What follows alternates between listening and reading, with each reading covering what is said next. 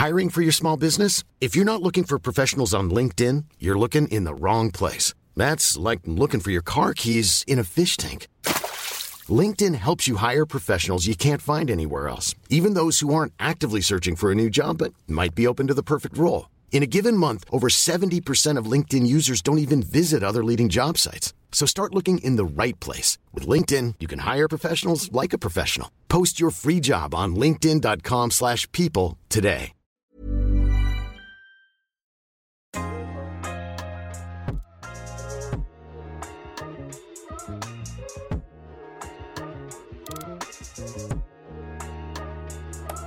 I'm Patience Adamu. And I'm Curtis Vermont. And this is The Drip, a podcast about political decision-making during a racial revolution and an election. Stay tuned as we analyze Canadian news and Black issues on a weekly basis. And if you like what you hear as we keep you informed about Election 44, please subscribe. On this week's episode, we review the first and only English debate that happened on September 9th. It was a shit show. Still, we're going to break it down for you, and hopefully that will give you some perspective in the final stretch of the election. And to help us do it, joining us today is friend of The Drip, Kofi Achampong, principal lawyer and government relations advisor at Achampong Law. As a lawyer, Kofi's practice focuses on general matters in civil, administration, human rights, and criminal law. In government relations, he focuses on providing support to nonprofits and groups that traditionally lack access to government. Prior to joining Achampong Law, he was senior policy and stakeholder relations advisor to 3 Ontario ministers and governments led by former premiers Dalton McGuinty and Kathleen Wynne. Kofi has extensive experience advising senior officials and office holders in public and private institutions concerning public policy, legal precedent, strategic decision-making, and equity issues.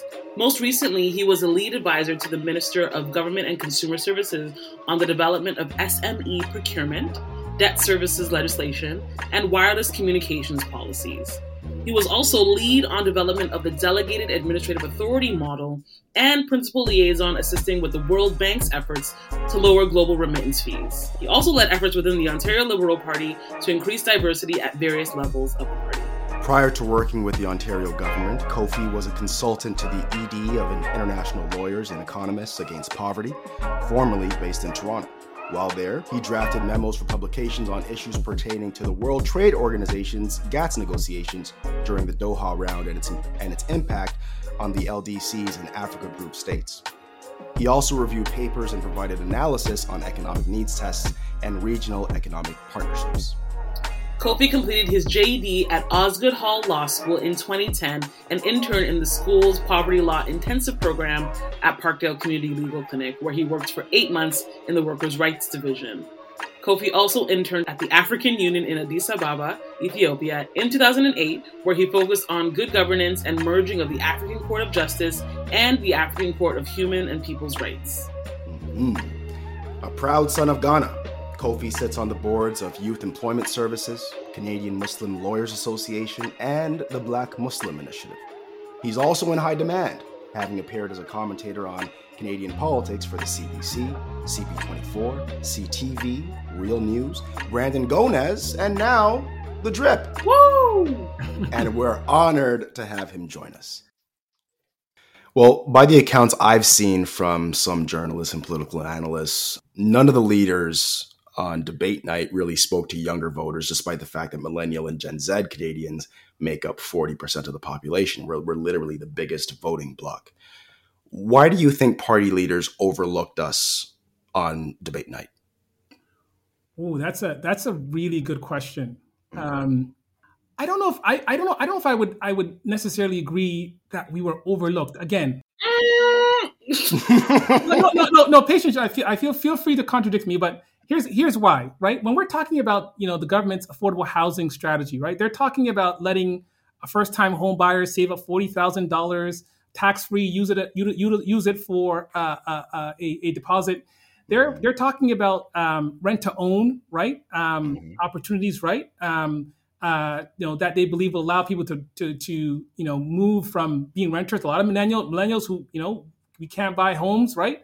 we're having to rent, right? And we can, well, a lot of us are looking at condos, and you can potentially through their strategy, enter into an agreement with your landlord on a rent to own program that the federal government is going to support and create legislation to help enforce. So,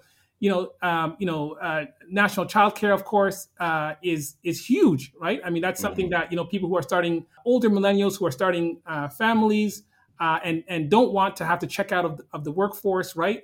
Can take advantage of. Again, going back to housing, some of the policies around housing to try and open up some of the supply side issues by banning blind bidding, moratoriums on foreign purchases, foreign buyers. Those things are speaking in a way to millennials, right? Who are trying to get their leg up. The other thing too is, they are kind of resting on their laurels a little bit, believing that they've done enough for millennials to believe that, hey, we're the government that, I'm talking about the liberals now, rather, we're the government that had your back, right? We supported students, we paused interest payments, we brought in CERB. Like they kind of, I think, just feel like, listen, you guys understand what we did to ensure, you didn't fall into abject poverty. And in a way, we want you guys to help us stay in power, so speaking of the liberals rather, so that we can continue working on ensuring recoveries and whatnot. But did they speak directly to younger Canadians, millennials in particular? I don't think that I heard that, but of course, indirectly, again, you do have policies that this comes into play. The other thing, of course, is that millennials tend to be very concerned about climate change, right? Which dominated a lot of the conversation, right? So, millennials care about climate change, right? In ways that the older generation, aren't particularly always as focused on. So, they might feel like these conversations are naturally conversations that millennials are having, and so we don't have to explicitly sort of, put bells, whistles around, hey, this conversation applies to you guys. But happy to hear your thoughts, Patience. I think what struck me, I'm not sure if you guys remember this moment, but I went to sleep thinking about this moment when they asked, I don't remember who the second asker, the second person presenting the questions was at that point. It wasn't.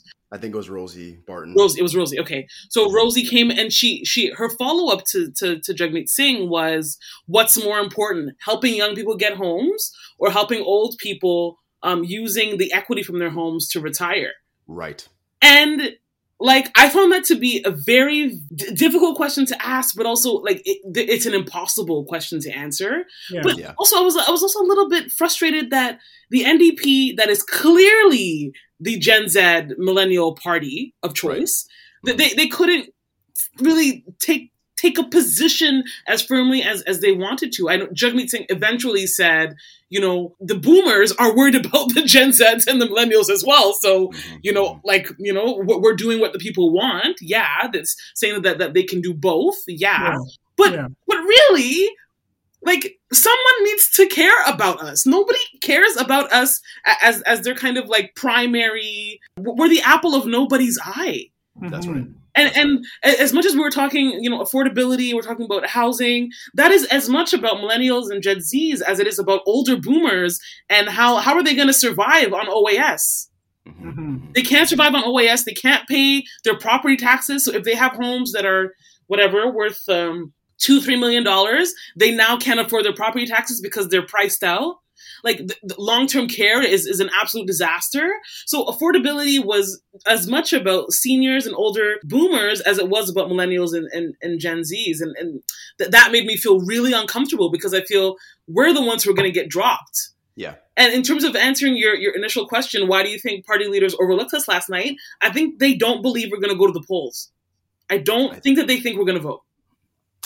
It's really unfortunate. I mean, I agree with both of you. And it's Kofi, as you were speaking to begin with you, I mean, I was thinking, this is how I know he's a strong analyst, right? Because I did the exact same thing where it's we're looking at the policies and how they affect different demographics. And so if you do that, as Kofi just explained, yes, it's very clear that there are policies from every party, quite frankly, that do speak to millennials and even Gen Z. We even did a breakdown of this with the chair of the Black Chamber of Commerce last week, Crystal Francois. Mm. At the same time, as Patience pointed out, like Patience, that was a really apt example because I think it put into perspective how condescending. That's the word I was looking for. Right? How condescending the entire like rationale of the question was. Mm-hmm. So we have Rosie, a Gen Xer, asking about the difference between, older people and equity in their homes versus helping younger people to get a home in the first place. Mm-hmm. Yeah. We have a whole bunch of Gen Xers on stage answering the question. Yep. We have a Gen Xer moderating the debate. Yep. We typically have Gen Xers that are paying attention to the actual debate overall. So like when you consider all of those things, it is clear there was zero or limited interest in talking to millennials and younger. And even to the point of Jagmeet talking about climate change. You would expect, and I think, Patience, you kind of already said this, but you would have expected him to have a much better position to articulate. And he just couldn't do that. And especially when you consider that the NDP is typically the party of wonky policy and being able to truly just spit it out.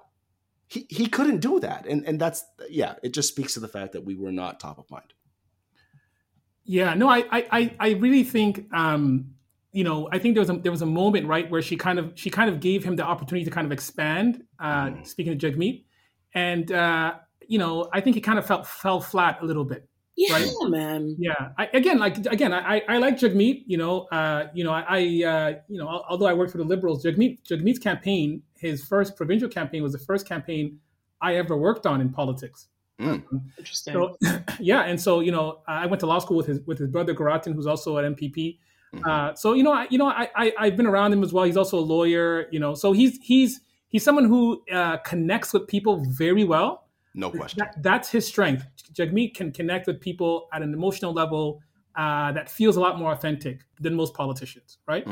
And that comes across, right? That's part of who he is fundamentally. But when it comes to articulating, sharp, well thought out policies and contrasting them with, what the liberal position is or the NDP or the conservative position is, that's just not his strong suit.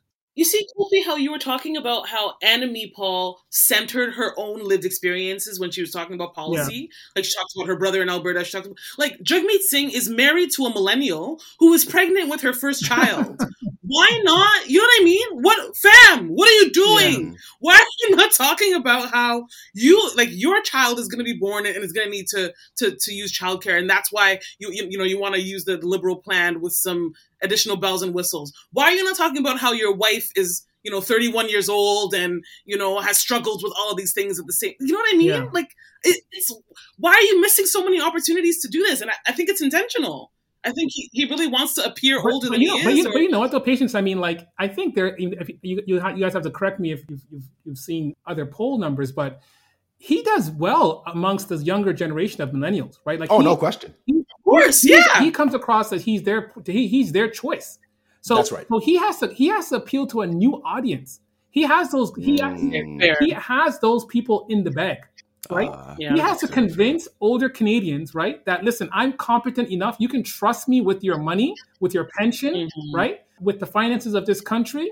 I'm not the old, pie in the sky NDP, that you're accustomed to. I'm somebody who can really manage this country and can manage it better than Trudeau has. And so, I'm better than him in that respect. But it's a tall order for him, I think, to demonstrate that. And without him really, I think, getting into the nitty-gritty details a bit more and extrapolating from his plan, from the NDP's plan, what is really different and better. And quite frankly, I don't know if it's because they were kind of caught off guard. I don't think they were caught off guard. They knew an election was coming for months.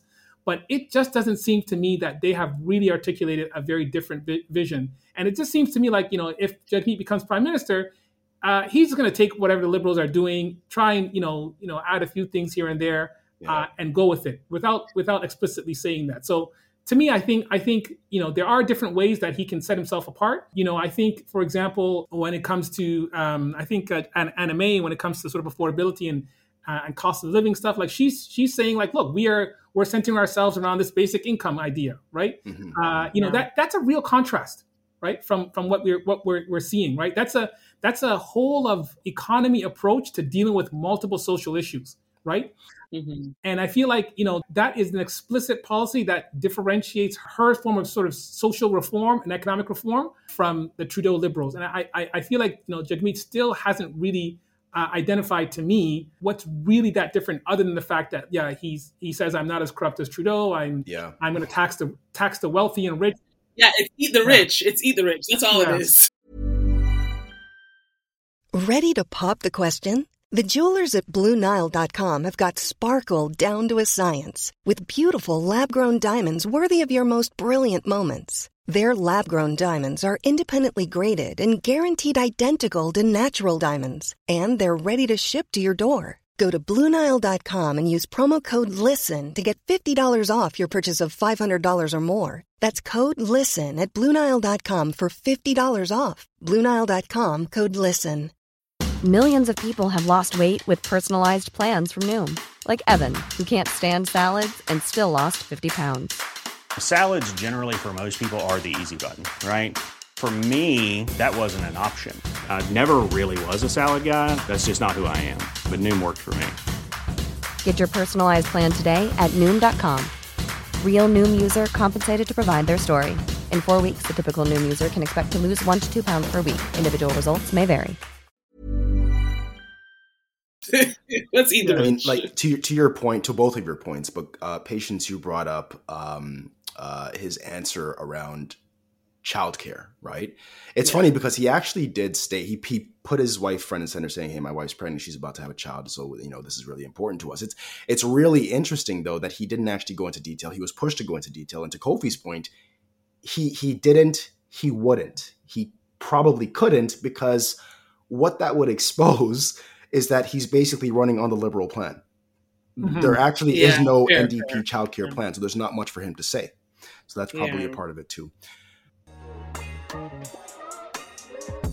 So, to start, in your opinion, how close are we to a Prime Minister O'Toole instead of a Prime Minister Justin Trudeau? And finally, do you have any last thoughts to our viewers on the importance of voting, the importance of this election, and what's at stake? I think we are very close to Prime Minister O'Toole. I think that this, I've worked with the Liberals. I've met the Prime Minister a number of times, and had a chance to consult on different things. And I think being Prime Minister is a difficult job, right? Mm-hmm. Like I said to you before, I think we all hopped on this. When you worked in politics a little bit and you've seen behind the scenes, you kind of learn a little bit about the reality of it all, right? And most people who aren't that close to politics, they find it kind of like, just a bastion of hypocrisy and whatnot. Right. But it's a recognized place of like theater and like effectively, for lack of a better expression, degrees of hypocrisy, right? Mm-hmm. Every single party leader, if you were to analyze what they're saying, you'll find contradictions in their policies, in their decision-making. I think that's what, people like Jagmeet is facing right now. Mm-hmm. That's why he's silent. His climate change policy, what he'll do with pipelines isn't entirely clear. This is why he's equivocal on Quebec. You just kind of have to adapt a multifaceted approach that's going to always be a bit inconsistent at times, right? Yeah. And so you live with that. That's the warts that come with politics, right? But to a certain extent, politics is not rational and it's emotional, right? Mm-hmm. And that emotion is oftentimes, not always, but oftentimes what carries somebody into power. The emotion that people are dealing with at this point, this is just my analysis, is this sense of, why am I being put in a position to have to choose and sacrifice when I didn't have to? I've already been sacrificing over the course of the last 18 months. I've already been hearing every day government tell me what I need to do, not seeing my loved ones, go and get vaccinated, go and do this. And I understand. I put the good of this of other people ahead of me. That's why I think over 85% of Canadians have gotten their first vaccine, and we're well on track to getting this country entirely vaccinated. Right? People have listened to government, allowed Big Brother to step in, understanding that there's greater issues at stake here. Right? Mm-hmm. But then an election is called for what seems to be absolutely no reason, and it seems to be somewhat contradictory to the government's narrative of we got to put other people first. Yeah. You know what I'm saying? Mm-hmm. Because it seems like it's completely, and I get it. Again, this is probably polling numbers that told the Liberals and consultants telling them, guys, you haven't been this popular for a long time. This is the time. That's what I saw. Yeah. So go out and call an election. But you completely misread people's appreciation of you for doing your job, and the belief that somehow they want to, make themselves uncomfortable and reorient their concerns, coming into fall to make sure that you're still in power. That wasn't the case. And so I think that's ultimately the emotion that is going to ride O'Toole into power. People are not going to look closely at the fact that, listen, this guy threatens to potentially upend $10 a day childcare, which is revolutionary for this country. Yes. Right? He's threatening to rip up all these emergency supports, right? Yes. Which has helped people, stave off poverty and losing their homes. And, he's talking about, a climate change policy and plan that's going to arguably, maybe take us back, to Harper days that, are in disaccordance with what the UN climate change panel had just put out, right? Especially since we're now looking to increase our targets. He's actually looking to take us further back since the targets we just implemented. Absolutely, right? And also knowing that, look, he understands that he can't campaign too much to the right and has to appeal to a broader section of Canadians within this party. So there's a lot at stake, but people don't pay attention to those kinds of things. Mm-hmm. When they're facing hardship, when they feel aggrieved. And I really feel like, as much as the Prime Minister is doing his best to articulate that I had to go out and get a mandate from the public because I was being met with some obstruction here and there, even though I was getting my $100 billion budgets passed, and it doesn't square. And so because of that, again, I could be wrong, but because of that, those people who let him hang on last time, dealing with a very unpopular leader in Andrew Scheer, mm-hmm. I don't think they're going to be as motivated this time around. And I think that lack of motivation is going to eat up into Liberal support and potentially put us, into a position of a Conservative minority government. The question, however, is who is going to be that minority government partner for the Conservatives? Right. Is Jagmeet going to be backing a Conservative Prime Minister? He's opened the door, at least in terms of some of the public statements he's made, but that might be progressive suicide for the NDP. Exactly. Right? So is it the Bloc who's going to be backing them? It's a real question in terms of who's going to do that. Otherwise, the other thing is, if it's the Liberals, if somehow Trudeau gets just enough votes to, bring back the government, potentially with reduced seats, right? Mm-hmm, mm-hmm. He's going to potentially have to rely on the NDP. Mm-hmm. Will he reject a Jagmeet call for a coalition government like he did last time? Right? Mm-hmm. Can Jagmeet say, look, man, you went out to get a mandate, and you can only become prime minister. I'm the kingmaker now, but I need this to be a coalition government, formally or informally somehow. I need to get some guarantees here. So it really remains to be seen. But I really think that Conservatives are feeling that we have a wounded Liberal Party, a wounded leader, and we have a chance to really take back the country, for lack of a better expression. And so, without a strong rationale for why people needed to get up and go and vote, it seems like you're forcing us to go and vote when we didn't need to go and vote, right? Mm-hmm. So, mm-hmm. I think, just like Kofi, that there's a real threat of a Conservative minority government here, and my advice to everyone is go and vote. Everybody needs to be as pragmatic as possible. Yes. Look at your riding, what is happening in your riding, and vote for the party that you think will beat the Conservatives. Quite frankly, if y'all don't know how to do that, reach out to Patience and I. If y'all don't know me, reach out to Patience. Patience will connect us. We will make it happen. It's important. Yeah. Yeah, because this is scary. Especially, to one of the points that Kofi made a little bit later in his argument, especially as we're trying to deal with this whole vaccination or reopening the economy or reopening our society.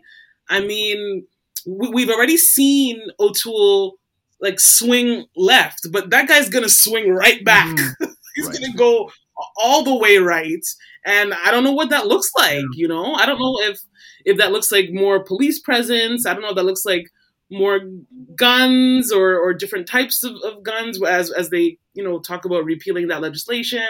It's scary times. So I know, like, it seems like the enemy of your enemy is your friend. Yeah, but the conservatives are still your enemies, so let's just vote in a very pragmatic way. Yeah. What do you think, Curtis? Yeah. Kofi, I appreciate your rationale, your perspectives, and generally speaking, I actually agree with everything you stated about Aaron O'Toole and why he has a strong chance, but I still do not think he's going to be prime minister. Mm-hmm. The data that I'm seeing in particular shows that he just doesn't have the capacity to pick up the seats where he needs to. I won't go into detail here, but he doesn't have the capacity to pick up the seats where he needs to. And in fact, he stands to lose some seats to the Liberals, even in Alberta. That's great news. Now, the one caveat there, as it always is that we're, today, as we're recording, it is Sunday. We still have 8 days left before the actual election. And anything can happen in there. And then what we also know, as we've kind of alluded to through this conversation, at least in the beginning, is that this election is going to be won in Quebec. Yes. So we kind of don't know. But as of right now, the math, it does not favor Aaron O'Toole. But what is clear is that we're definitely going to have a minority. And even if the Liberals win, which they likely will, they'll have a weakened minority, which brings us back to what we've talked about before. What was the point? Mm-hmm. You just listened to episode 68 of The Drip. Kofi, it was a real pleasure having you join us and bringing all of your background, all of your insights, all of your intelligence to help us make sense of the debate and the election coming up on September 20th. You'll join us again soon, right? Yeah, definitely. This has been a real pleasure of mine. You guys are great. Love talking politics, of course. Love talking about racialized communities, Black communities, and what they mean to this country and why it's so critical for us to be engaged in every aspect of public policy and decision making. So I really appreciate the work you guys are doing, and always an honor. And we'll be here anytime you guys want me to come. Yeah. And thanks to you, our listeners, for continuing to rock with us. We're releasing pods on a weekly basis to cover Election 44, so subscribe to stay up to date. You can also keep up with us on our Instagram and through our Patreon pages dedicated to the podcast. Follow us or support us at The Drip TO. We love our many non-BIPOC listeners, but a message specifically to our Black listeners. We hope that this is a safe space for you. So if you have any questions or feedback, feel free to slide in our DMs and let us know what's up. We'd also like to give a special shout out to Toronto's very own Be On Location for the sounds you're hearing now. You can find more tracks from him wherever you get your music. See y'all next time.